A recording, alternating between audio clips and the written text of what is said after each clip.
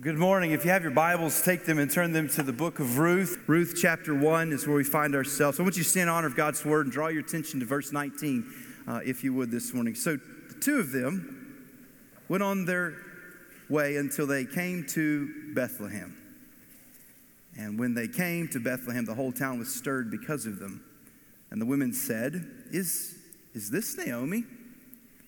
She said to them, Do not call me Naomi. Call me Mara, for the Almighty has dealt very bitterly with me. I went away full, and the Lord has brought me back empty. Why call me Naomi, when the Lord has testified against me, and the Almighty has brought calamity upon me? So Naomi returned, and Ruth the Moabite, her daughter-in-law, with her, who returned from the country of Moab. And they came to Bethlehem at the beginning of barley harvest.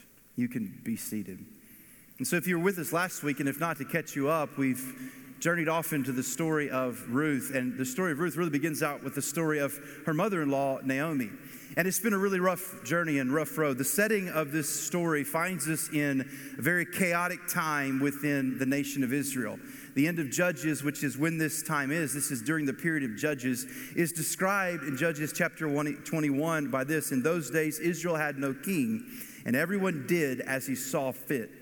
It was a time of chaos for people. Political and social, economic, spiritual chaos, national chaos.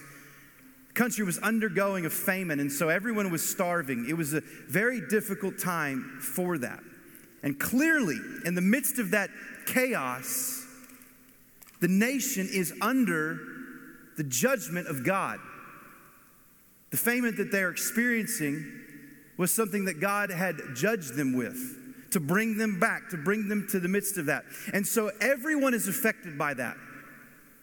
Dark time, chaotic time, mess time, lot happening as far as the big scope picture between God and his people and God's plan for his people. The story of Ruth, this book, gives us an author-narrator view, zooming in on how the providence of God, in the midst of all of that chaos, national upheaval, a mess of a time, worked through the likes of one individual family. It gives us a picture of particularly how this family dealt with all of that and what that looked like in their life. The story of Ruth is a story of purity and faithfulness and innocence, loyalty, love, devotion, and trust, all told through the events that are rather ordinary. A plain family struggling through, like everyone else, this season. An ordinary ho-hum family. Yet God is working mightily behind the scenes, threading his story through some really plain and ordinary people. Which this should really give us some hope.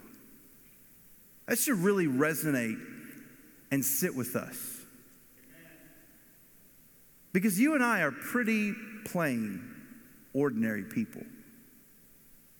Most of us have not been on the front page of a newspaper. Most of us are not regulars on TV. Most of us are not some big national recognized hero. We're pretty plain and pretty ordinary. The wonderful hope found in the story of Ruth is that God was attentive and involved and oversaw the circumstances and lives of women like Naomi and Ruth,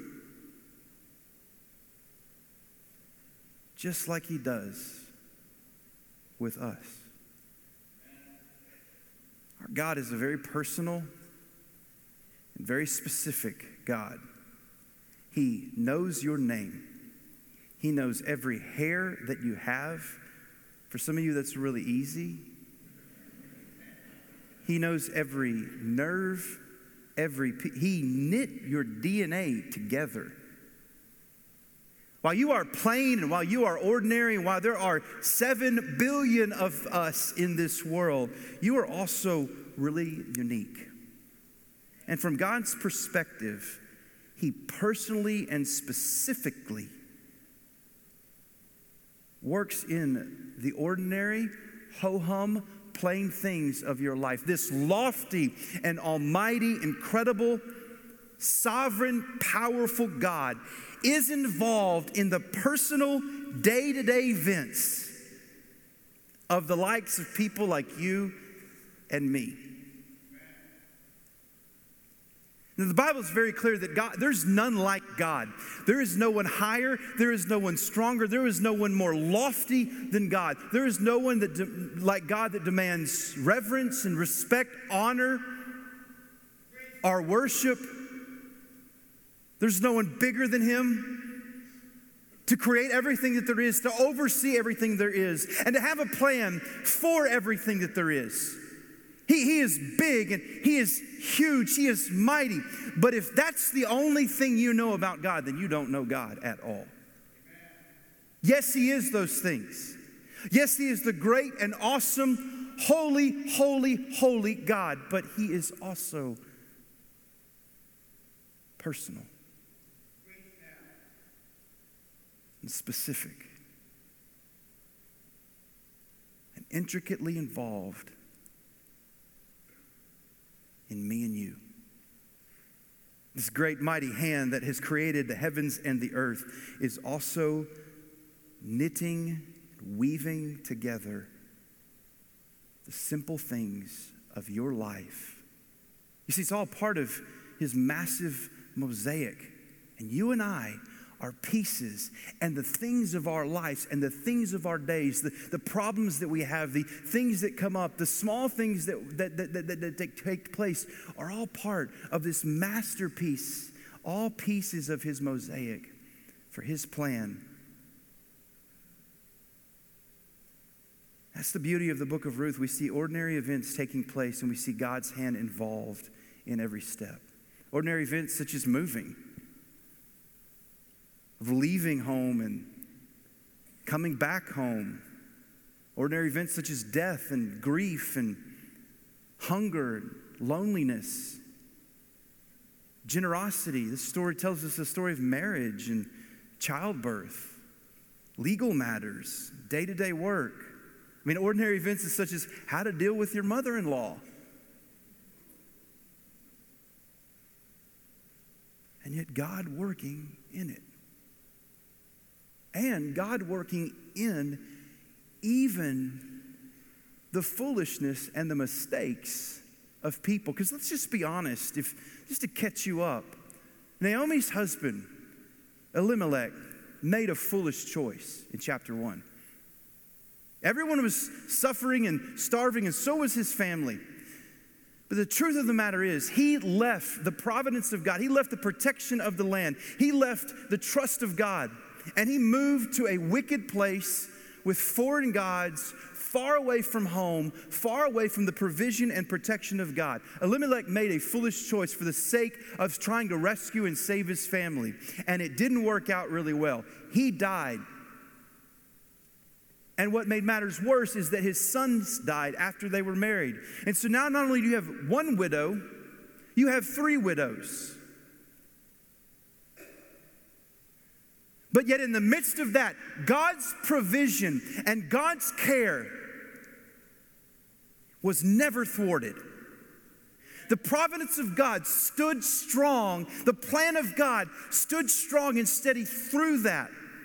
It was still involved. He was still attentive. And He still provided for Naomi and Ruth. And that's something I want you to see this morning.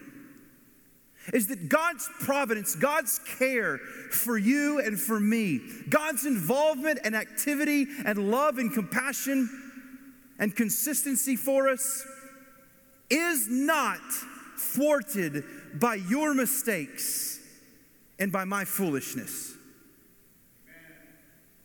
It overrides, it shines through even those things. And so here Naomi is returning, broken and grieved, with a daughter-in-law connected to her hip, who is also broken and grieved, coming back home to this little town, this little village called Bethlehem. It tells us here in verse 19 that when they arrived, the town was stirred because of them. Any hope that Naomi had of slipping back into town and getting home unnoticed and without big fanfare, just kind of getting back to life and coming back quietly was shot before she ever got to the town. It was noticed who she was and recognized who she was. And it says the town was stirred. The town was buzzed by this whole thing. She'd been gone for 10 years. These people hadn't talked to her, spoken to her, seen her in 10 years. And she shows up, maybe hoping that she could just kind of slip in and work behind the scenes and then begin to tell her story little by little by little, kind of keeping whatever she wanted to within.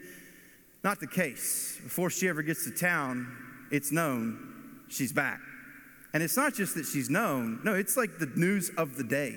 Like on the 5 o'clock, 7 o'clock, 10 o'clock news, whatever, it's all over. Naomi's back. Could this be Naomi? It's buzzing. People are buzzing. And, maybe for us being big city people, it's kind of hard to really understand this. I mean, people move here every day, and we don't notice. Like, we notice, like, someone moves into our neighborhood, like next door, but we don't take much attention. It doesn't disrupt our life. We don't stop and watch and think. Who are these people? What are they doing? And so forth. But you got to understand, though, and some of you may understand if you grew up in a really small setting, a small town, the village life. It is a small village. And in small villages like this, there's not a lot happening. And it's one of those places where everybody knows your business. Everybody knows everything about you. And they think a whole lot more about you and talk a whole lot more about you. This is a town that just doesn't have a lot going on necessarily. And so when a visitor arrives, it was well known. I mean, they would find out about it before, and probably children playing out in the pastures somewhere would see people coming in. They'd run back in and said, "Mom, Dad, somebody's coming, somebody's coming, somebody's coming." That may have been the case. We've experienced this in little villages and in places in Africa. We get off the bus. We travel several miles that day, get to a village. We don't have a clue where we are. All we did was follow a dirt road, and in the afternoon we arrive. They have everything put together, planning for our visit. They know we're there. They're aware of it. They've made arrangements to have a meeting with the chief. They've rolled out the red carpet. They've got mats and chairs, and they're just waiting for these visitors who were 5 miles away or 3 miles away that morning in a bus who might make their way to this village. And so the village is like that in Naomi's case. I mean, she was hoping to slip under the scenes maybe, but that's not the case. It was buzzed for who she was. And the question was, can this be Naomi? Is that Naomi? She's not even got to town, and people are beginning to ask these questions. And it says the women in particular are asking these questions. Is this Naomi? I don't know. Why do you say that? Well, I mean, it kind of looks like Naomi. How long has it been? Like 10 years or so. It was back when so-and-so was born, or when we were in that really bad famine. Remember, they got up and left. Her husband, well, where's her husband? She left with a husband and 2 boys. Why? She's just her. I don't know if that's Naomi. She looks a little thin to be Naomi. No. I think she's put on some weight. What do you know, the people in the Bible talk like that?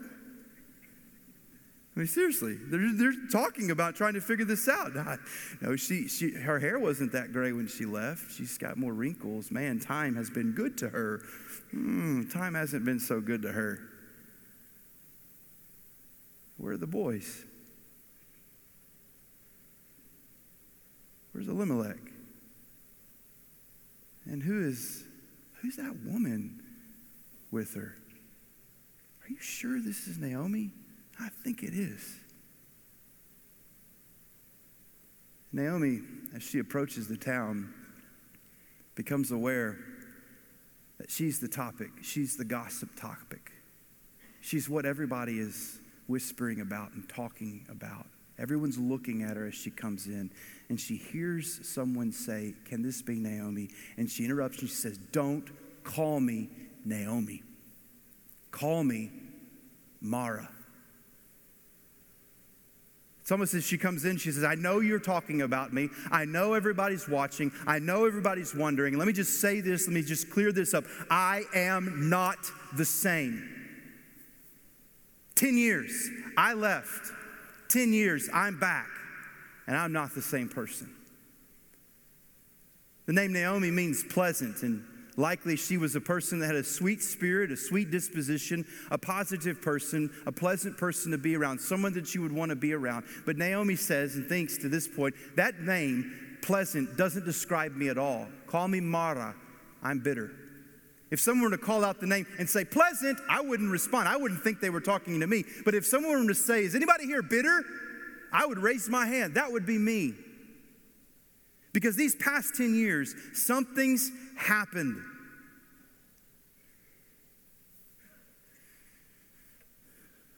What a greeting, by the way. Naomi, is that you? Don't call me Naomi. Sorry. Call me Mara. But think about it. A long journey home.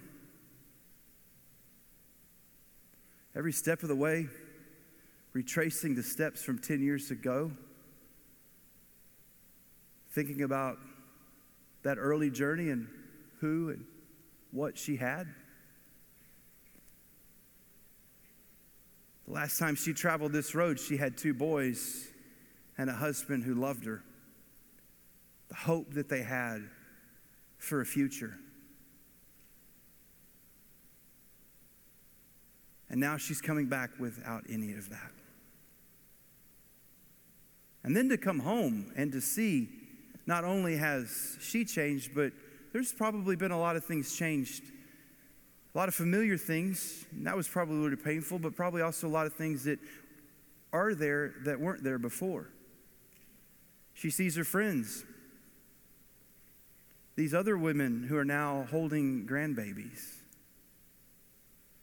The friends of her boys who are now married with their own children. Everyone seems to be happy and everyone seems to be full.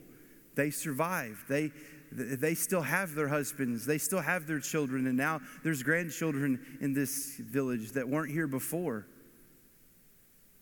There's stories to tell and memories and so-and-so got married. Probably on the way out, she passed some of the fields or maybe some sort of park type setting, whatever they had where the boys used to play. All the memories that would come back then.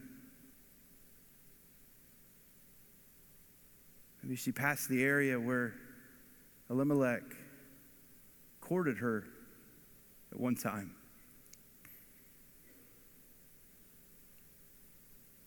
10 years had been hard.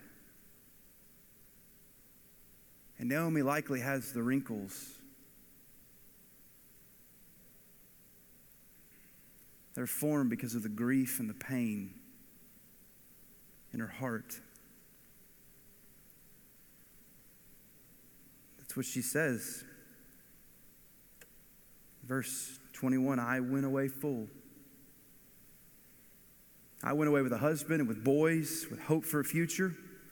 I went away full. I had everything that you had. I was in the same situation you were in. But the Lord has brought me back empty. It's all gone. My husband, my children, my future. Look at me now. Don't call me pleasant. I am bitter. I am angry. I am ticked. I am frustrated. I have wasted 10 years of my life. And in that 10 years of my life, I have lost everything that I ever loved and I ever cared about. Don't call me happy. Don't call me pleasant. Call me what I really am. I am bitter. I am angry. I am hurt.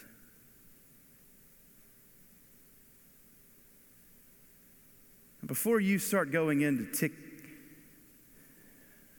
pointing the finger at Naomi, I don't know what the response of some of the village people would have been. Before you start, well, Naomi, this is kind of your fault.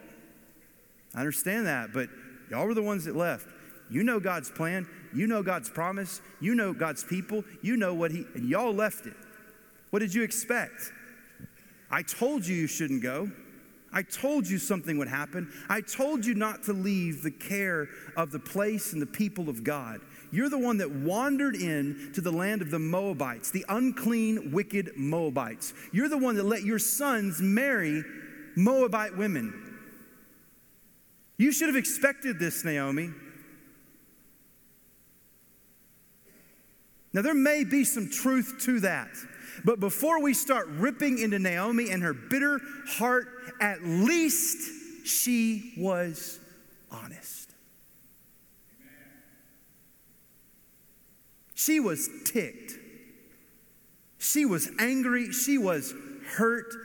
And she wasn't hiding it like we do so well. Oh, I'm fine. It's good to be home. You look great. It's been a good 10 years. Super excited to be back. Missed you. Just couldn't stay away. Glad to be back. How you doing? Best day ever. Let me just tell you something, friends. The truth of the matter in life is that the glass sometimes is half full or worse. And at least she didn't pretend as if everything was wonderful. Nor did she chalk it up as, well, you know, as things would turn out, as luck would have it. Yeah, I lost everything. We didn't believe it. Things happened. She was honest. And in her honesty, in her bitter, painful, tearful honesty, there does lie a faith.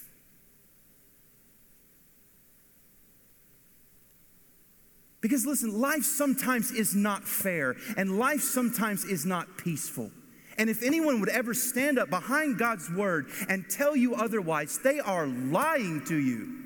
We live in a broken, sinful world. And the truth of the matter is, you may be faithful, you may be good, you may make some great decisions, you may use common sense, you may pray, and you may seek to do something, but it doesn't always mean that if you're faithful and good and right and true, that everything is going to work out. That's not God's promise. It's not. That is a false prosperity gospel that is from the pits of hell. And to act as if those who have it all are in the right is wrong and is not in this book. You see, the faith not lies, doesn't lie in what she claims and what she believes and what it lies in the fact that she understands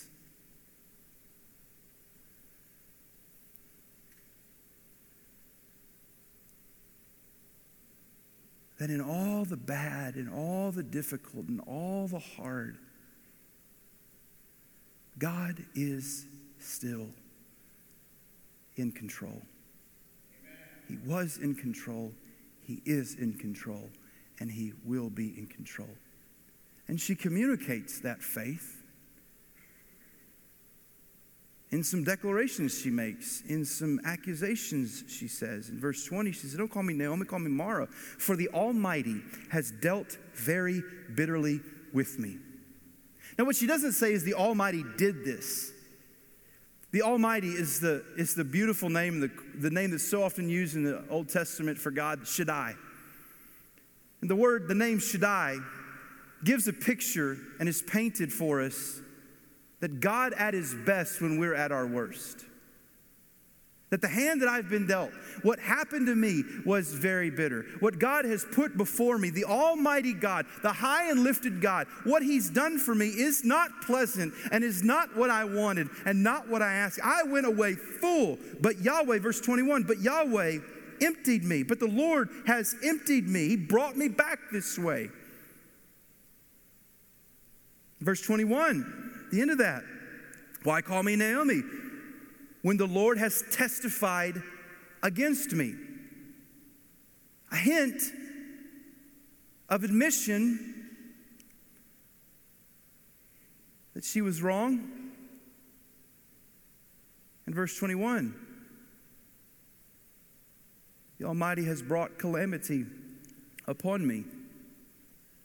Though her complaint is bitter, her complaint is honest. And in that bitter but honest complaint, we see faith. She has lost everything. And in losing everything, she has relinquished and lost all control. She couldn't stop anything of what it was happening to her. She couldn't slow it down. She couldn't back it up. She couldn't reverse it. No matter what she tried, no matter how closely she hung on to, she lost it is. And here she is back in Bethlehem, the house of bread, with the people of God, in the nation of God, in the city that she was grown up in, that she left. She's back, having given up, come back. And she realizes and she understands that in all that has happened, God is in control. Admitting none of these things would have happened were He not in control.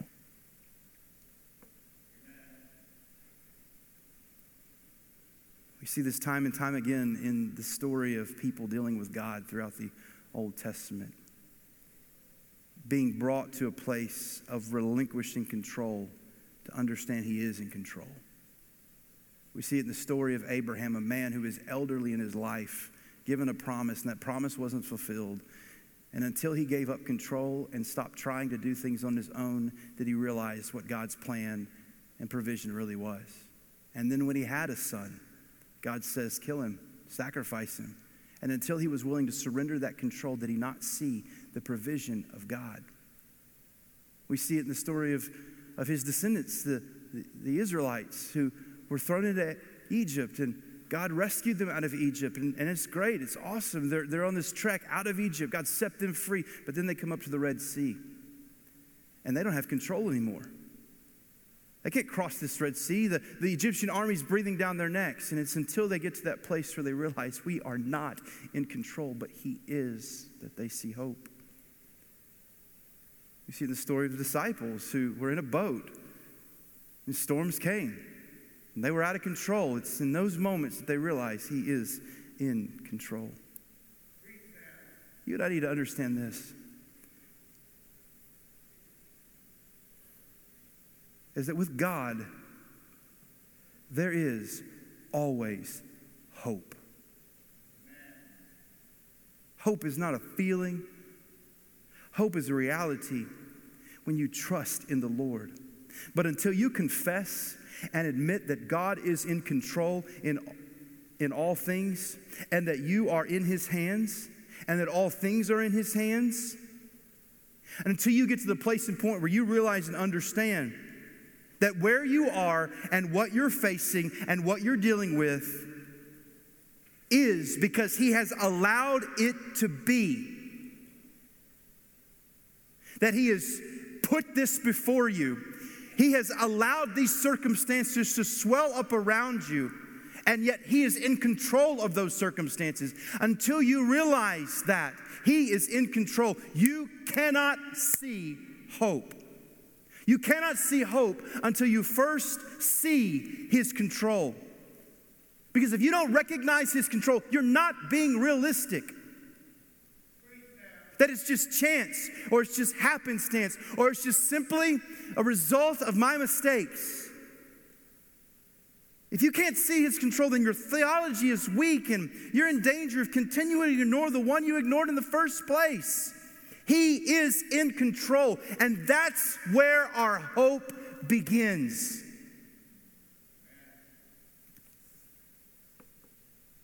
The hope for your marriage begins in seeing he is in control and his way is better than your way. The hope for your freedom from addiction is understanding he is the higher power. Step one, and not just that there is a higher power, but the higher power that is Almighty God, the one true God, is in control. The step for you getting out of your financial crisis is understanding that it's all his money. He's in control of all of it. The hope for your health and the issues you're facing with that do not begin and end with a doctor's diagnosis, medicine, and surgery. It begins and ends with you realizing he is in control.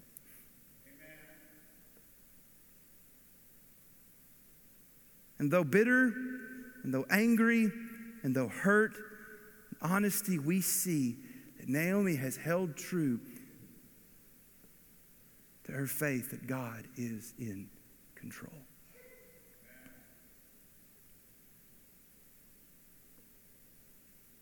And so as we close the curtain on Act 1, the narrator, just before the curtains fall, gives us a hint, a taste of that hope. That there is something more. And he says this at the very, very end. And they came to Bethlehem at the beginning of barley harvest. When they left Bethlehem 10 years ago, there was no harvest. And now they're back at the beginning of harvest. Bethlehem is known as the house of bread. That's what the name means, house of bread. And finally, Bethlehem is living up to its name. You see, when God is at work, even hopelessness gives light to a new beginning, a new chapter for Naomi is about to start. Something's about to happen. Naomi can't see it and she doesn't realize it, but she's relinquished control. And what we get to see from our perspective is that there is a God above all of this that has a plan for Naomi because it's the beginning of harvest. There is a new chapter and a continued story. Naomi doesn't see the things in her life that God's put there that should bring her immense hope. She doesn't see the opportunity that's in front of her. She's home.